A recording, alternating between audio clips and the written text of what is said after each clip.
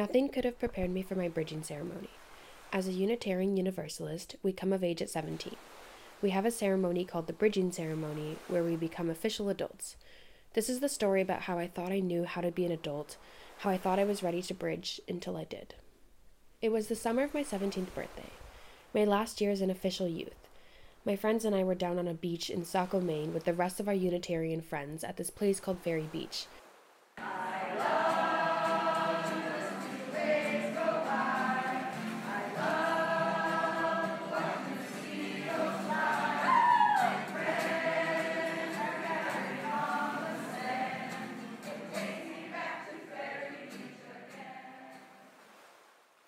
Where we meet once a year in the summer from the ages of 9 to 17, like a summer camp. My best friends Chloe and Sarah would bridge with me, along with Alyssa, Owen, Jackson, Liam, Bennington, Amelia, Kat, and Theo. People who I had known since the age of 9, some of my closest friends. How can you do this thing to me? Where is think about my lifelong sorrow. If you can't say pneumonia, pneumonia and died. Oh, I really can't stay. Get over that holdout. but it's cold outside. Oh baby, it's cold outside. No, it's over. We got to hang out all week and do all sorts of fun activities like walking on the jetty, playing a game we invented called Ninja that can only take place at night, making creatively risky art projects, planning nightly worship services, and making gifts for our secret buddies. Then, at the end of the week, we bridged.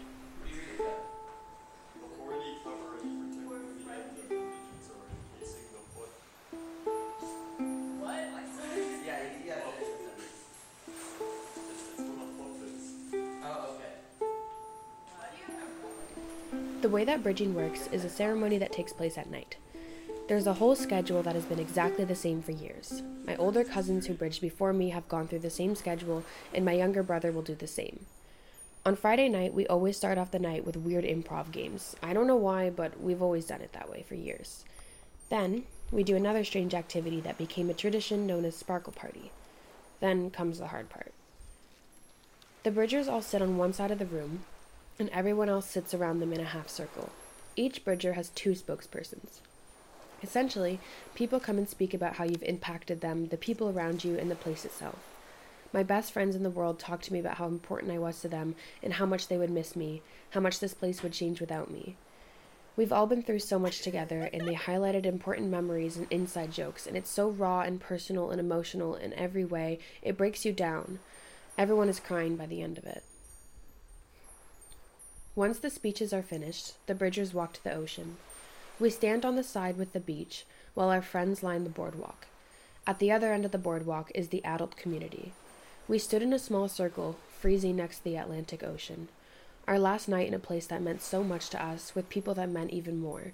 It's so hard for me to even describe how I felt. This place and these people had taught me patience, open-mindedness, kindness, peace. Everything I am is because of this place. Everything I learned was taught to me here. I owed my life to the beach. We stood on the cold sand, we grounded ourselves into the beach, and we took one last deep breath of the salty night air. We probably swatted a mosquito or 2 or 15. We made our way up to the boardwalk one at a time. Alyssa went first. Then I shared a story or a laugh or a piece of advice with every person on the boardwalk. I hugged everyone as they sobbed into my arms because everything about the experience is so heartwarming and yet so devastatingly sad. I finally got to the end of the boardwalk. The adults greeted me with open arms and welcomed me into their community. They sang the song Swimming to the Other Side, which goes like this. We are living neath the great Big Dipper. We are washed by the very same rain. We are swimming in the stream together, some in power and some in pain. We can worship this ground we walk on, cherishing the beings that we live beside. Loving spirits will live forever. We're all swimming to the other side. We are living in the great Big Dipper. We are washed by the very same rain. We are swimming in the stream together, some in power and some in pain. We can worship this ground we walk on, cherishing the beings that we live beside. Loving spirits will live forever. We're all swimming to the other side. Once everyone has crossed the bridge, we separate off from the group. The bridgers go inside a building called Gardner, and the rest of my friends went into Quillen. They all set up the room for an all-nighter while we have one last moment together as bridgers.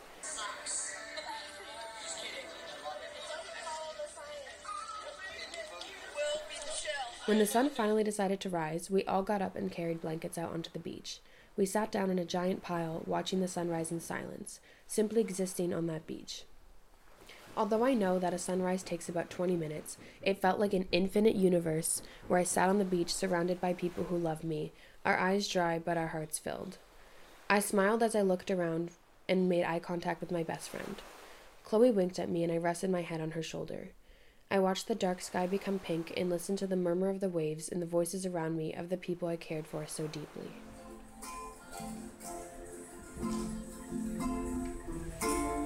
Don't be sad, I know you will. Don't give up until. Don't give up until. Don't give up until. True love will find you in the end.